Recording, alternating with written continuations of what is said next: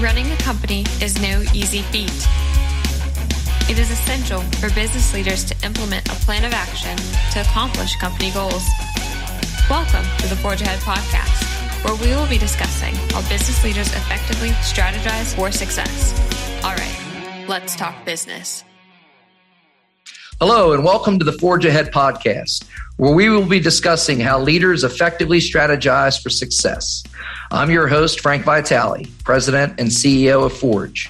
Forge is a certified veteran business enterprise headquartered in Morgantown, West Virginia. We focus on strategic planning and execution designed to help organizations and businesses find success, growth, and partnership. With particular expertise in small business and government services, Forge uses its knowledge and experience to improve enterprises of all sizes and sectors.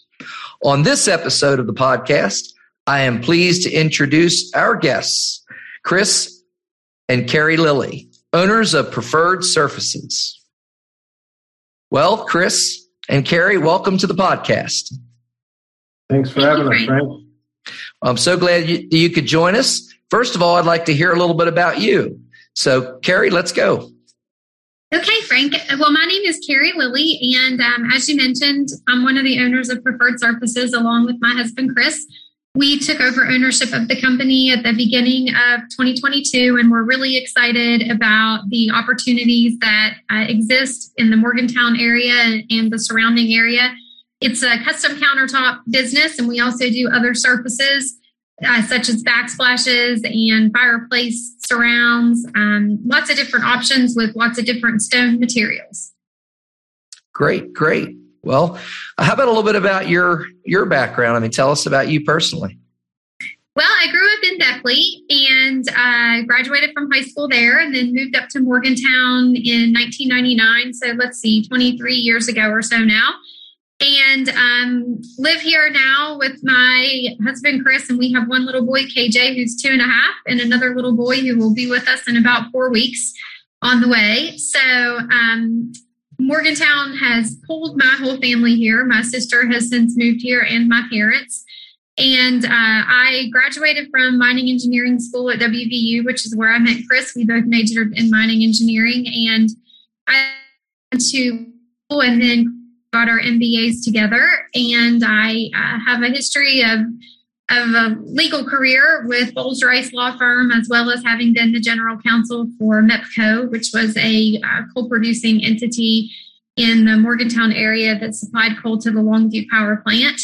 And having been in the energy industry for quite some time, Chris and I were looking for some other opportunities and came across Preferred Surfaces. And so that's a little bit about me. Energy past, but countertop future, I suppose. That's great. Thanks for sharing that. So you have a great history, great background for business. We're going to dig a little more into that as we get into the podcast. But based on a very important announcement you made there, we probably better move this episode along quickly because in 4 weeks, things are about to change. So pretty exciting. Get a little more crazy, but that's okay. I like to be busy. Well, that's good. And Chris, you're going to have a chance to be busy as well, no doubt. So, Chris, I know that you're born and raised right in the Morgantown, West Virginia area. And so welcome to the podcast, and tell us a little bit about yourself and your background. That's right, Frank. Born and raised here and educated at WVU as well, and have always enjoyed the area and wanted to stick around in the area. And that's one thing that was important to Carrie and I while we looked for Preferred Surfaces was the ability to make our living here and have a company that we could call our own. My background is energy as well. I started going to the different mines that my dad operated when I was 5 years old. And as I got bigger, so did all of my responsibilities. Eventually took that company over, successfully ran it for about 8 or 10 years, transitioned from thermal coal to metallurgical coal and had to move away from home and had an opportunity to sell the assets out on that business. And Carrie and I started looking for something else to transition into. Energy has been a difficult place to be for the past decade and a half. So we'd certainly look forward to our future here. Well, electrons weren't going anywhere. Homes aren't either. So we're happy to be in a space that everyone uses and it's appreciated. Yeah, that's great. I mean, it there's no question that your background, both of you, really lends itself to being continuous entrepreneurs, and this will be another opportunity for you to really grow a business. And I know that you're passionate about it, and so we're going to talk a little bit more about that. So, Preferred Surfaces, right? That's the name of your company, and so how did the two of you get to where you are to become owners of Preferred Surfaces? I mean, how did that journey get started? So I'll turn it over to you, whoever wants to first address that. I'd say we were responsibility with what success we've had, and put ourselves in a position where not only physically and mentally we could handle something like this, but financially we could take something on. And we've always been savers, and that allowed us to have the wherewith to make a move on something. And with the company, it was something that we both found interesting. And the easiest answer to that is we spent many months looking around, and we spent several days in the car driving around what we considered the footprint of the area, looking for stuff that we could both either agree on or agree to disagree on. And this was one that piqued both of our interests. Yeah. No, that's, so often that's sort of how things work, right? They just sort of evolve. And when you're looking for an opportunity, something presents itself, and sounds like that's the case here. Carrie, any follow up on that? I mean, any more like particulars, like, you were asking around maybe for a business. Did you have a network at work for you? How did you learn about the opportunity at Preferred Surfaces?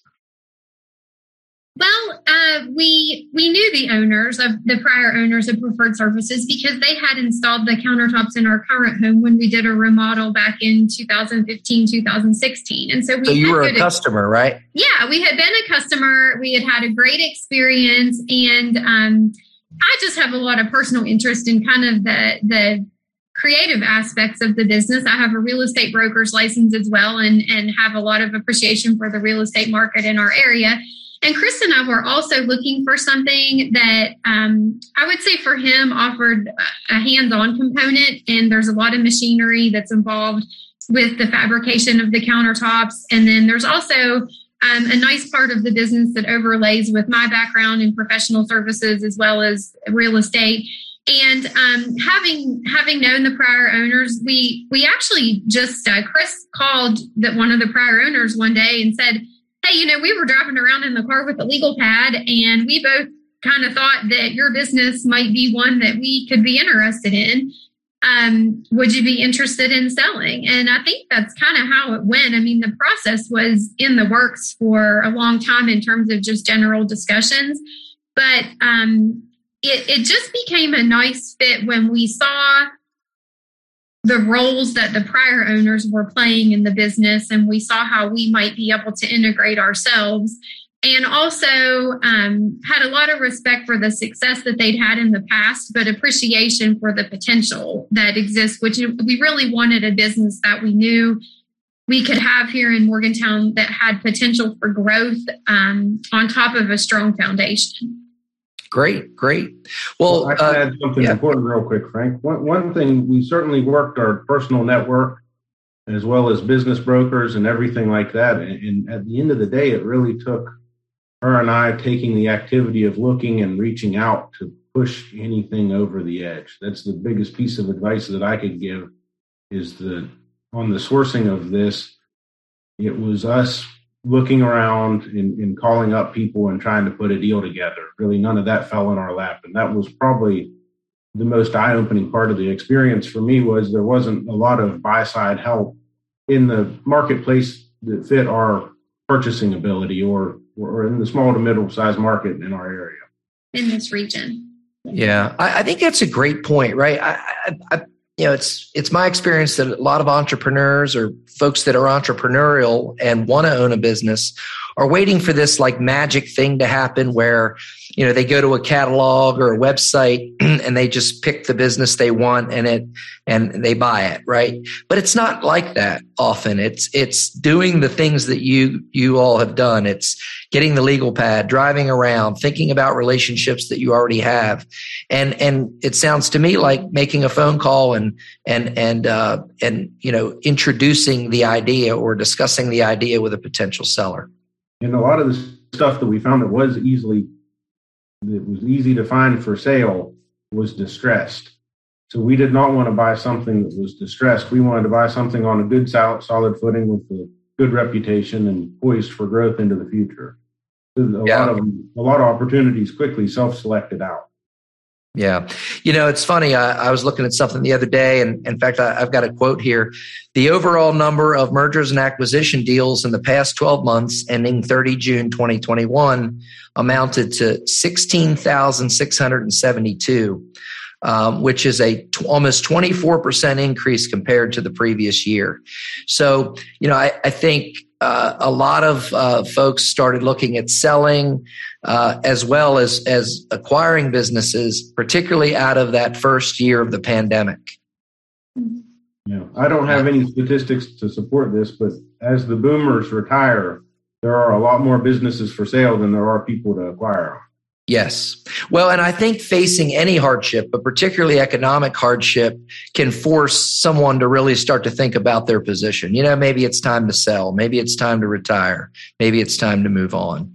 And so this, and quite frankly, in a market that doesn't see that many mergers and acquisitions, it is refreshing to me to see a couple like yourselves be able to put something together like this. So, you're not a startup, right? You've acquired an existing, well-oiled machine, a great company that's been around for a couple of decades. And so that's exciting on a variety of fronts. Tell us a little bit more about the actual products that Preferred Services offers. Sure. Carrie, you alluded to that a second ago.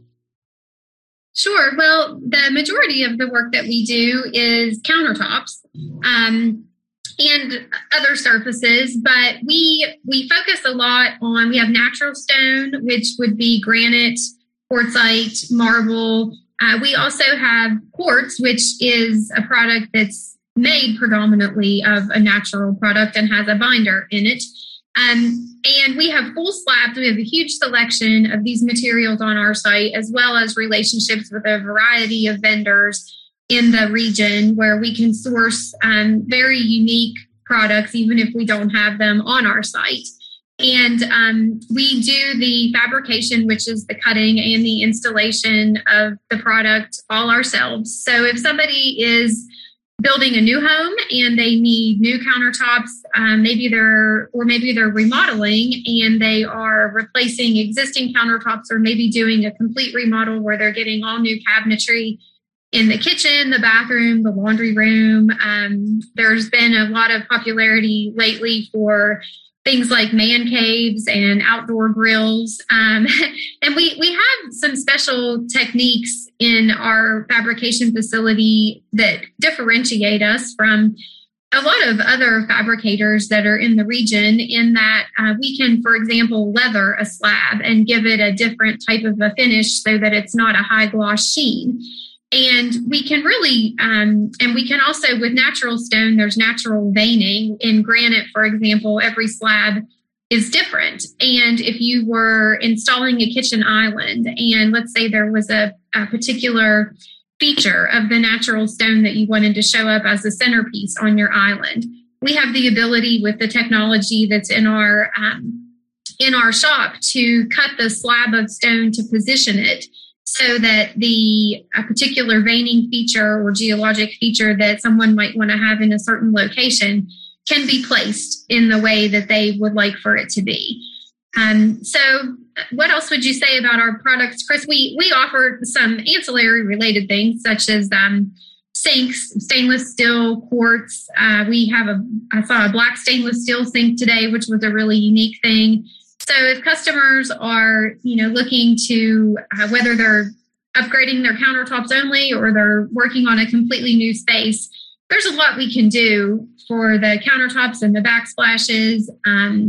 We do some work with shower surrounds.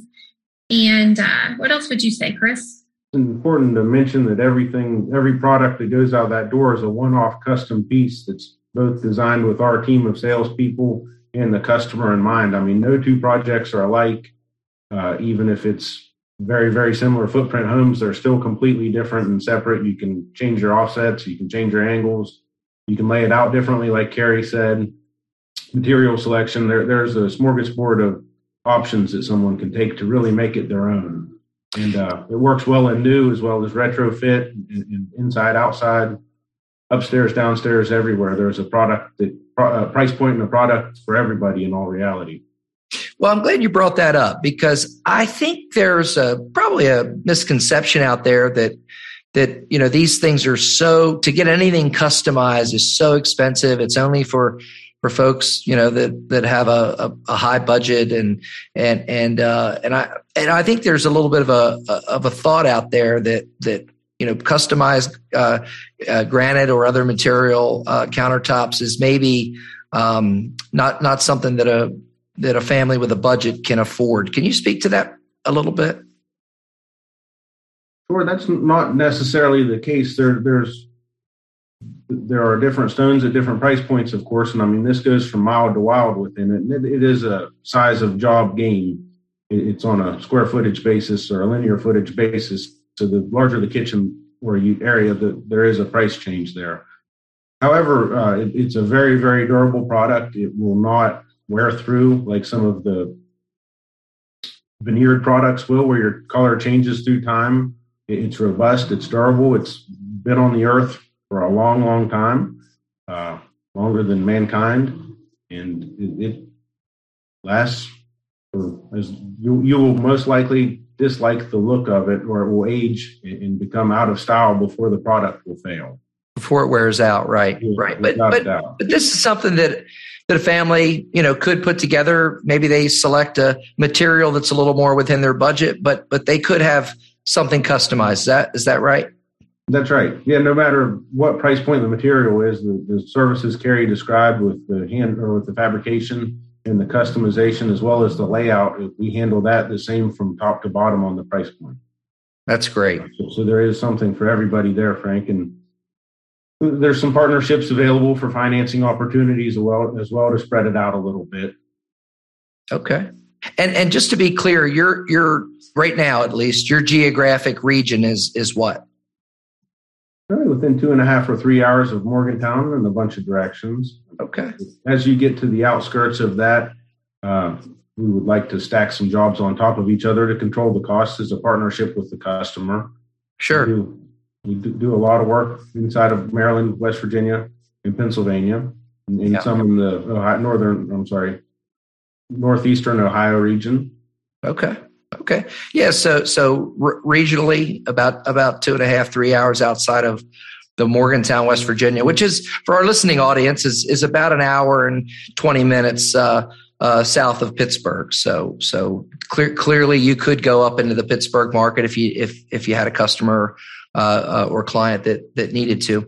Let's take a little bit of a shift and talk for our listening audience. We have all kind of folks out there listening, and entrepreneurs. We get a lot of folks that are entrepreneurial in nature, and so if you could talk us through either one of you about the process of acquisition. So we talked about how you became aware of Preferred Surfaces. Now, transactionally, let's focus on the transaction of sort of high level steps that where you began and sort of when you got to the point of getting the keys.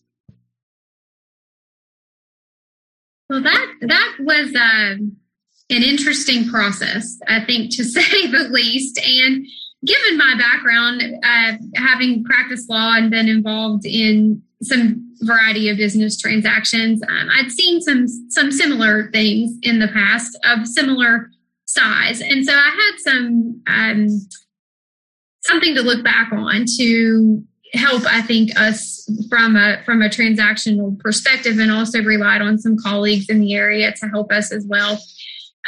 But we started out really with some general discussions and turned those into a term sheet and kind of took it from there, explored some financing options, and it took a little bit to figure out what we felt was the best fit for us.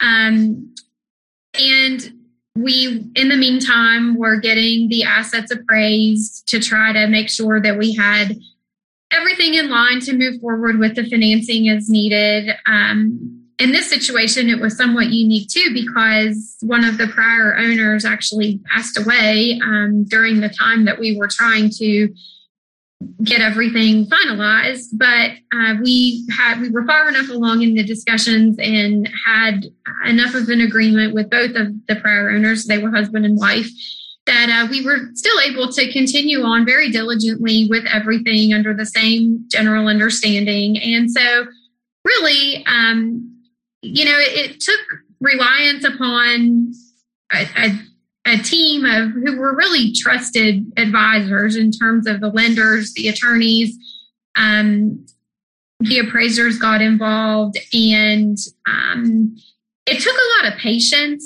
I think I would say too, just because all of these things take a lot more time than you think they will. We had a lot going on our side, trying to wrap up a prior mining business. And then, of course, the owners who we were negotiating with were trying to run their business in the meantime, so they were very busy. And I think what we found is that it was in some ways hard to find time for all of us to sit down together to talk through everything that was necessary to get the deal to actually go through. It wasn't that we didn't agree. It was getting it all on paper and getting everybody together is what took a lot of time and effort. But I would say patience, as well as a strong team of advisors, and also a tremendous amount of respect and trust is something that came into play in this transaction too, because we really wanted to find a business where we could really trust the people that were there before to help us through the transition and to give us the facts and tell us the way that things are, so that we weren't walking into a complete range of surprises. And we really had that with these folks, given the strong business that they had built and their credibility and reputation, I think went a long way in giving us the assurance that we needed to move ahead with it as well. What do you think, Chris? Well, on the advisor front, you have to find advisors that are proper for your size and place in the world as well. You can't have an advisor that's used to too small of a deal nor too big of a deal. They have to fit just right. And you need good legal advice, good accounting advice, good M&A, at least conversation advice, or someone with some experience, and need a financial institution to partner with as well. And transparency with all those people. Don't keep any secrets. And then the trust side for us, that was fortunate where we had great trust. None of this was hostile. The fact that the previous owner passed away during it, we certainly don't want to make it look like this was a hostile transaction. It was never an aggressive transaction on our part. And that was very, very helpful throughout the whole point. I mean, really, the proper advisors is extremely important. And having a decent idea of, in all reality, our original thought process and deal was not far off from where we wound up. It just took a whole lot more paperwork and time to get there than what it seemed it would at first.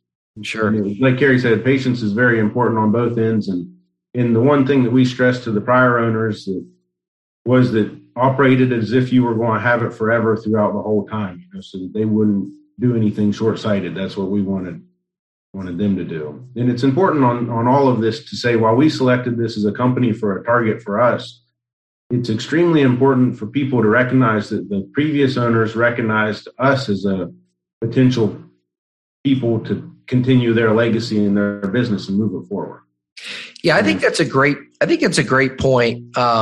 So for those of you that are listening by audience, this is great advice, not only for entrepreneurs who are looking to acquire a company, but for sellers, right? So for those of you out there that want to sell your business someday, trust, right? Being able to establish trust with the seller or anyone interested in purchasing your company, I think is what I'm hearing.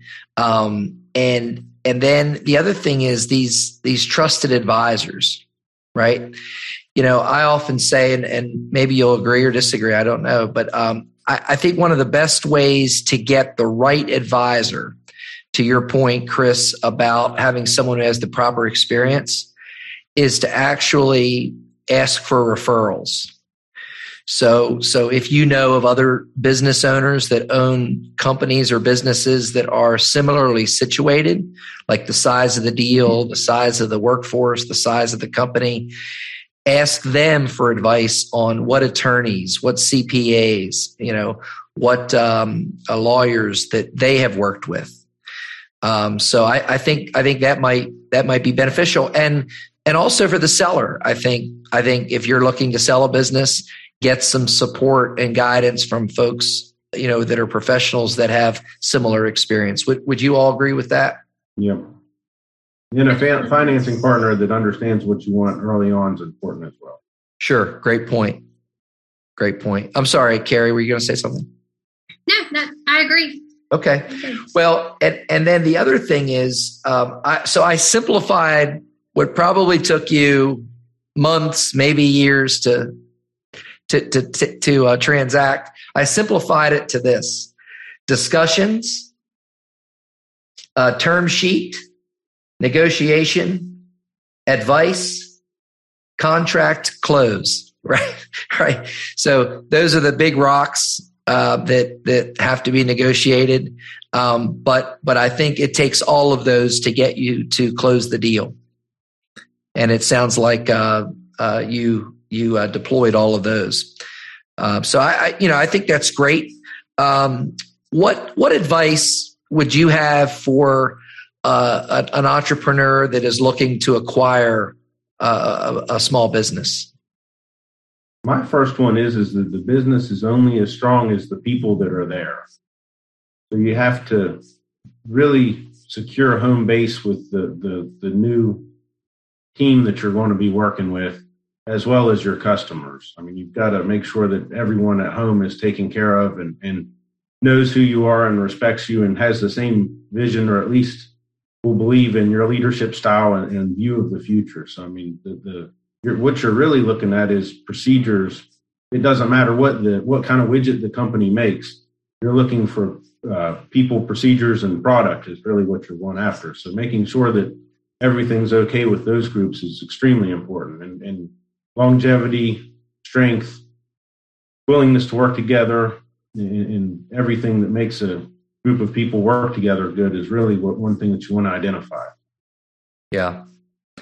Yeah, that's a great point. I mean, and it can cut down on a lot of change, right? Because if they have a similar value set, a similar set of values that will ultimately lead into the workplace culture, if they're aligned with yours, then there'll be less change that's required, right? To continue to carry the business through. So I think that's a great point, Chris. Carrie, anything from you on that? I think in this specific situation, Chris and I to date have really benefited from the strong reputation that Preferred Surfaces has had in the community and developed because of its hard work and attention to detail and over many decades. So we've really benefited from that. I would say to someone who's looking to acquire a business is to really do your homework on the reputation of what it is that you are acquiring, because it is more than just a name and just products. And we have really benefited from what the prior owners created. But, there could be a situation where somebody could buy a business because maybe they aren't really familiar with the particular community, and maybe they get surprised in more of a negative way than we have. We've been surprised positively I think we knew it was great, but honestly, the feedback, even from participating in the local home show a couple of weeks ago, was really just incredible. And I would echo what Chris said about trying to make sure that there's a workforce in place that wants to work together well as a team. And I think it's important to be realistic about the state of the business when it's acquired, as well as its potential. Because, and also to realize that to reach the potential, it's going to take more time than what you might hope, but that it is there, because there's a lot of room for growth in our market, but we want to make sure that we don't change our business model or have any less quality than what we've had in the past as we try to grow this. And we want to keep our team of experienced people in place. And trying to, as an acquirer, I think getting yourself comfortable with the fact that you can rely on the people that are there to stick around with you in the long run to maintain the expertise that has always existed, but to carry it forward into the future is really important. Yeah, I think that's great. I mean, it's not only about seeing the business for what it is today, but for what it can be. And you have to have that vision. So, when we have vision, we can embrace the history of the company and the successes that they've had, but it's important to have that vision for the future. And so I think what I'm hearing is that's an important part. You brought up team. You said the word team, Carrie. So share with our audience, if you would, both of you, your approach to leading a team. What is your approach? What's unique about the way you lead? Well, I think Chris and I have had different professional experiences, and so he may have something different than me to say. But I think for me, it's first important to take a look at everybody's current position, see what roles they are filling, and if they are if the skills that they have are being utilized to their best ability in their current roles. And if they're not, then look at the team that you have and maybe shift some people around to reallocate their responsibilities among who you already have on the team.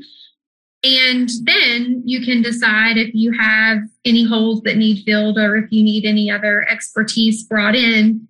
But I think the biggest thing is having a mutual respect among everybody that's on the team for all of the roles, no matter if someone is supposed to have a supervisory role or not. I think there needs to be a mutual of respect for everyone and a willingness for everybody to pitch in and do what it takes to get something accomplished, instead of having someone who only wants to do a certain job every day. And we've been very fortunate with everyone we've always worked with in this business and in the past to really have people that have a can-do teamwork attitude. And I think that is really critical because things happen that are unexpected and you have to be willing to roll with the punches.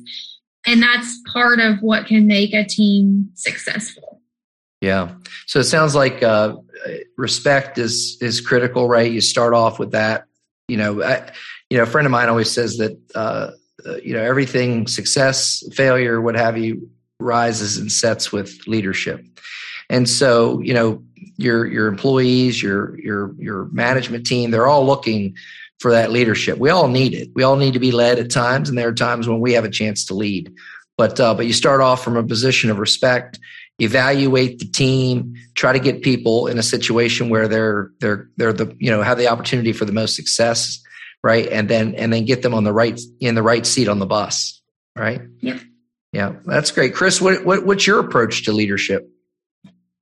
Respect and fairness are huge for me, as well as honesty. The one thing I've always been, this is a little humbling for me now because we are the new people here and we do not know how to do everything nor know all the processes, but I've always liked to have the ability to know the process well enough, not saying I could ever do it as good as anyone else, but at least have an appreciation for their work. And that's always gone a long way to getting people to have buy-in to want to help you out and work with you. That's always been huge for me, and always have worked with people. And in my previous life, I always like to say that a shovel fits everyone's hand. Don't be willing to ask somebody to do something that you're unwilling to do yourself. And in what I did before, we made great strides and were great to our people by making sure that they had a family and a home life as well. Well before that was trendy, we tried to offer a quality of life as well as work. And if someone has something going on, you have to be at work, you have to do your job, and you have to do your part, of course, but you try and roll with the punches. If you need to go to your kids' play or whatever with school, you try and accommodate that as much as you possibly can. That's been hugely successful for me in the past, and always want people to honor starting time at the beginning of the day, but I've always taken pride in the past of honoring quitting time so people could get home when they're supposed to, as often as possible. Yeah. It's clear to me that both of you are, you care about people.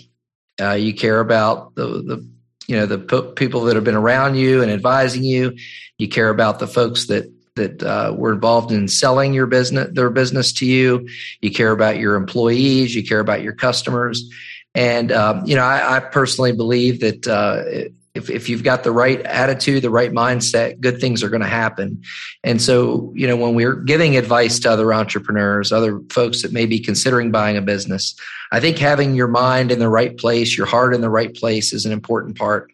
It's as important as the more business end of the transaction, if you will, the legal piece and the contracts and so forth. You've got to have the right mindset. And that's sort of what I'm hearing from both of you. Yep. Well, that's great. Tell us a little bit about, what you wish you had known about, although both of you have a business background, maybe there was something that you kind of wish you had known about or had thought of before you went through the acquisition process. You have to have a contingency fund for that, Frank. And I guess you have to be honest about what the contingency funding should be. And you're always going to miss something foolish or small. And just you have to roll with the punches on that stuff and be able to survive the tidal wave of negative cash flow for a while and be ready for that. And then also you have to evaluate it the whole way through and make sure that it is trending in the right direction. Give us Chris, if you would, give us an example or two. Doesn't have to be specific to your business, but generally, when you say contingency fund, what are some of the contingencies that someone might have to look out for? The one that burned me the most mentally on this was paying tax on the vehicles after we bought them. Just completely missed that. It's not a huge amount of money, but it's noticeable in the first month that you do that, and you got to get that all in point before you did anything else. That was an example here. So there's some small stuff like that eats up an enormous amount of time at first, not to mention bringing your new procedures and processes into the business. Everything's different for everybody, including the employees. So, step one is making sure everybody gets paid on their first payday. And then step two is making sure your vendors get paid before they're supposed to as well, so that you can keep that level of trust and integrity up. And the first time in implementing any kind of a new system, it always takes longer than the next time. So there was lots of contingency, non-financial contingency planning there, where that was more difficult the first time than it will be the nth time. There were some small supply issues and equipment operating issues, just in views and visions of how we like to operate versus somebody else. That's not a positive or negative statement, but just what I've been used to having to work with. It's some stuff that we brought to the table that I would put in contingency funding, and we're still getting there through time. We're doing that as cash flow allows. Yeah. No, I think that's a great point. And that gets back to the advisors, making sure that some things you have to learn on your own. There's no question. But having that tax advisor that can say, hey, in an acquisition, these are the things that need to be planned for. Maybe you work with a lender to make sure that you've got enough, resources to get you up and running for the first few months. But that's a great lesson to share with others that, you might want to be prepared for some, there are going to be, things that you have to adjust to. And so I think that's great advice. I've always been cautious of pro forma financial statements as well, because it's extremely easy to make money on paper. It's the execution in that you have to watch out for. So, I like to do pro formas on the bottom side of the scale. Like, what's this look like on the bad side, and unraveling, and then work back into good, kind of plan for the worst and hope for the best. And that's always been helpful for me, because a lot of times people put grandiose financial plans together and you oversell the ability and everything that you could possibly do yourself. And you're really set up for failure right off the get-go in terms of too much debt load, just not enough cash flow to support what you're trying to do. Yeah, I think that's a great point. I spent a lot of years in the banking world, and we would often say that one of the biggest reasons that business plans fail is an overstated pro forma. Mm-hmm. And so I think that's great. Carrie, any thoughts? What do you wish you had known that up front that you didn't know now, related to kind of acquisition lessons? I think. Everybody sort of thinks that they know this, and it sounds really simple. But at the heart of all of the challenges that we have come across, whether it was in the negotiation phase, due diligence, or post-acquisition, I think really everything comes down to communication. And we have found, for example, after we closed on the business acquisition, the challenges that we may have with customers or suppliers or employees, or even between the two of us, really just comes down to whether or not we took the time to make sure that we listened to the other person and then communicated what we thought needed to happen. And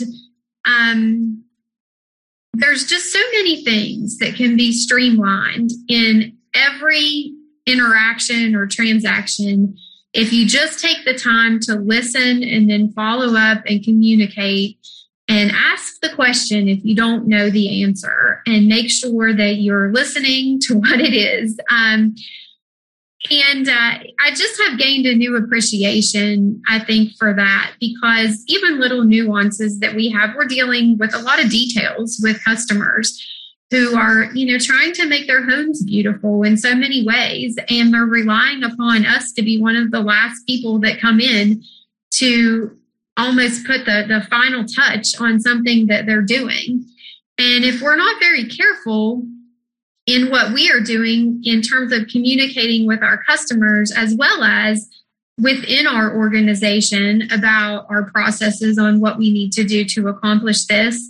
And then it also flows through to our vendors, make sure that we have the products that we need to have when we need to have them.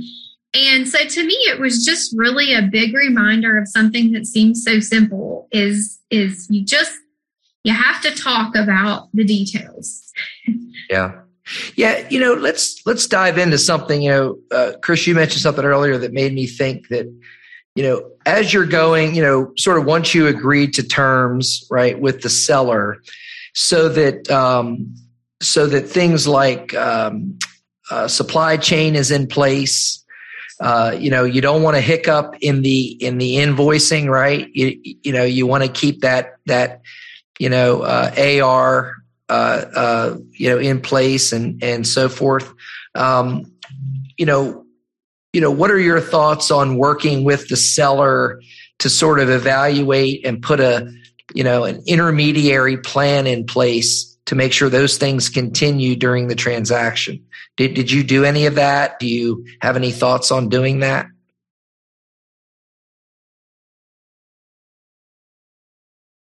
I believe we did that in a reasonable fashion. I think we handled that decently well, Frank. it was kind of a cold,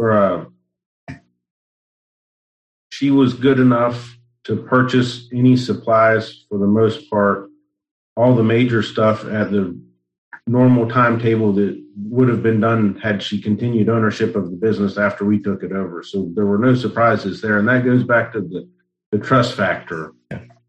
Likewise, in your due diligence, you want to make sure that the par levels of inventory aren't taken to the bare minimum to overinflate your financial statements and make it look like the business is doing. There's all kinds of tricks that you can do to make the business look better. And we had complete trust in that process, that it was being operated as if they'd operate it forever. That doesn't directly answer your question there. There were some vendor hiccups where we submitted a new credit app and they argued with us and said, this is different. We can't put this in the system. And it's like, yeah, it's different because you wanted us to fill a new one out. So, I mean, those were some odd hiccups. I think that's a good point. So, it's not just about managing the relationship on the transaction. You then have to, you have a workforce, right? You have to manage those relationships. You have vendors, or more, commercial kind of buyers, right? For your products. And then you have the individual buyer, right? The homeowner, that you have to, that you have coming in the door, right? I mean, so there's different pockets of, and then your suppliers, as you mentioned. So it's really about relationships, but juggling a lot of balls in the air, right? In our business, there are a lot of direct consumers, however, a whole lot of influencers on which direction the customer can go. So you definitely have to take care of each touch point in a way differently, but everyone has to be handled properly and taken care of and their expectations met. And this is the line of mistakes are going to happen in any type of business. And it's not the mistake happens. It's always how you handle the mistake after it does. It doesn't matter if that's an internal or an external issue. You always want to make it right with good faith as quickly as possible. And that's something that we've always done. My background being heavily regulated, and you got extra points is a bad way of saying it, but it did not go unnoticed if you took something out of service the moment something was wrong with it and addressed the problem immediately. And that's the mentality that we'll take towards this, both to our customers and to our employees, is to stop what we're doing and make sure things are right. Yeah. No, I think that's great. So, okay. So I'm building a house, or I'm renovating my house, or maybe I'm putting an office in that I want custom countertops in. So I'm a potential customer. Why should I consider preferred services? And B, what do I do to reach out and get a quote or learn about your different products? How do I engage you at Preferred Services? Well, the best way to come and see what we can do to beautify your space is to come to our showroom, which is on Road, right across from Milan Park. And we have out there, and we have the ability to source other things if we don't have them readily available. I would say that it's a good idea for the customer to give a little thought to if they have pictures of something that they aspire to have their space look like, to give us an idea of what they are after. It's also good for us to have pictures of the existing space so that we can see what it is that we're working with. If you have a cabinet layout, but really come and see us. You can visit our website, preferredservices.com. We have a Facebook page as well. But it's hard to substitute for looking at natural stone in person.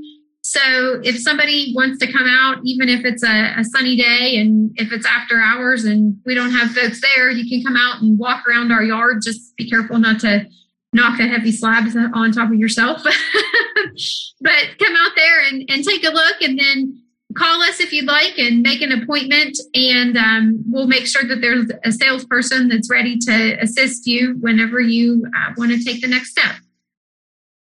That's great. That's great. So you're out on is it Chaplain Hill Road, right? That's Chaplain Hill Road.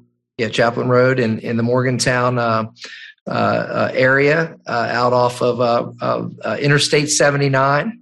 And so not too far from there, right across from Milan Park. And so I've been out there myself. And so I definitely recommend others stop out. And it's very impressive. It's an impressive operation that you have. And so I encourage folks who may be interested to see for themselves and get out there and take a look. The other thing I wanted to just ask you, if I'm putting a budget together with my builder, my contractor, do you recommend that I get Preferred Surfaces involved before I finish that contract with my builder to get pricing, or is it okay to bring you in after the contract's executed? When do you like to be a part of the construction project?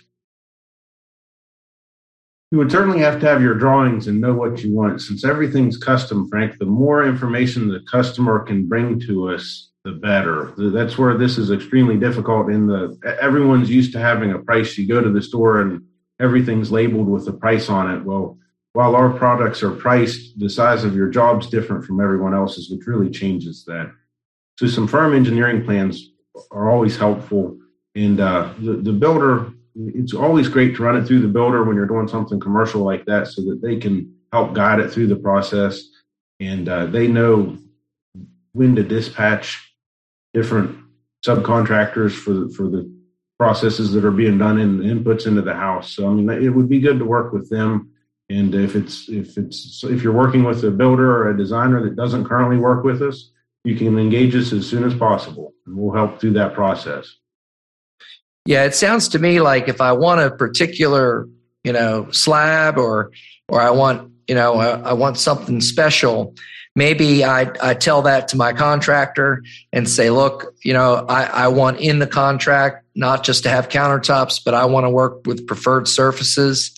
I want that in there. And then I want to go out with you, the contractor, potentially, and go out and take a look at the inventory. And we have many companies that demand that their customers work with us on the contract basis. If it's not, their contracts specifically state to use preferred surfaces as well. That's the faith that they have in our company through experience, both in the remodeling world and in the new home world. The one difficult thing there is, and just advice on that process would be that make sure that the allowances are in line with what you would like to have, that the contractor is giving you reasonable allowances. So that might push at least a preliminary discussion earlier into the building process than others. Yeah, because overruns can get you. So, Well, this is great, and our time is coming to a close here soon. But before we go there, I would ask each of you respectively to give us sort of your final thoughts on acquiring a business, on your experience so far, or just any general advice that you would want to give our listening audience. So we'll start with you, Carrie.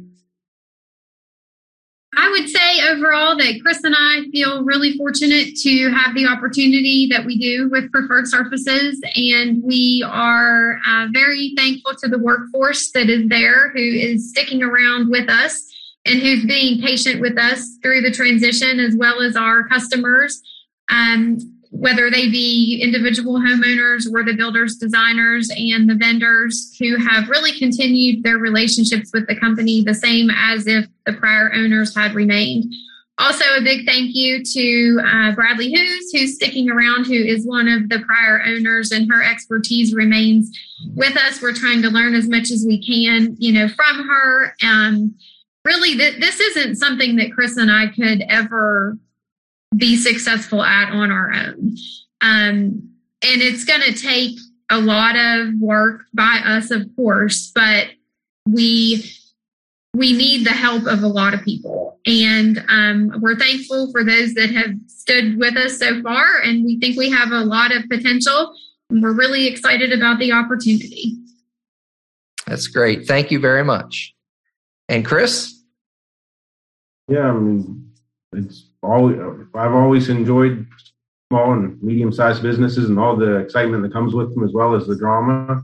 And this has been enjoyable every day so far, and it's been humbling at times to learn the different things and the different jargon, and all the people have been wonderful to teach myself and carry the craft, and learning from everybody has been great. And this is a drastically different industry for us, so don't be afraid to try something different. And as long as you work diligently and make the right decisions and think it through, you can be successful in other activities as well. Well, I think you may have saved the most sage advice for last. Don't be afraid to try something different, right? Which is something that you've done. I think one of the things that make you special, in my experience with you, is your humility. How you care about other people. Not only your workforce, but your customers and your neighbors and everybody. All of your contractors. It's in your nature. So I know that you're going to be successful. I can easily recommend that other people come to Preferred Services for your products and services. I myself am a customer of Preferred Services, so that makes it kind of easy. And we're so grateful for your advice. This is very helpful for our listening audience, for entrepreneurs that really want to actually make that acquisition, that have been thinking about it for a long time, and now they'll listen to your story and they'll have the courage to do so. So I want to thank you and want to thank you for being my guest. So thanks for tuning in to the Forge Ahead podcast. I'm your host, Frank Vitale, President and CEO of Forge. I'd like to thank our producer, Lindsay Quinlan. To find more podcast episodes and to learn about Forge, please visit our website, forgebz.com. Subscribe to the Forge Ahead on your favorite podcast app, Apple Podcast, Google Podcast, and Spotify. Be sure to subscribe to our YouTube channel and follow us on Facebook, Instagram, Twitter, and LinkedIn. If you have any questions or want to get in touch, feel free to contact us at max@forgebz.com. Thank you all. And I appreciate you being on our podcast today. Thanks for tuning in to the Forge Ahead podcast. To find more podcast episodes and to learn more about Forge, visit our website at forgebz.com. Subscribe to our YouTube channel and follow us on Facebook, Instagram, Twitter, and LinkedIn. Show us how your company is forging ahead. Tag us on social media or use the hashtag Forge Ahead Podcast.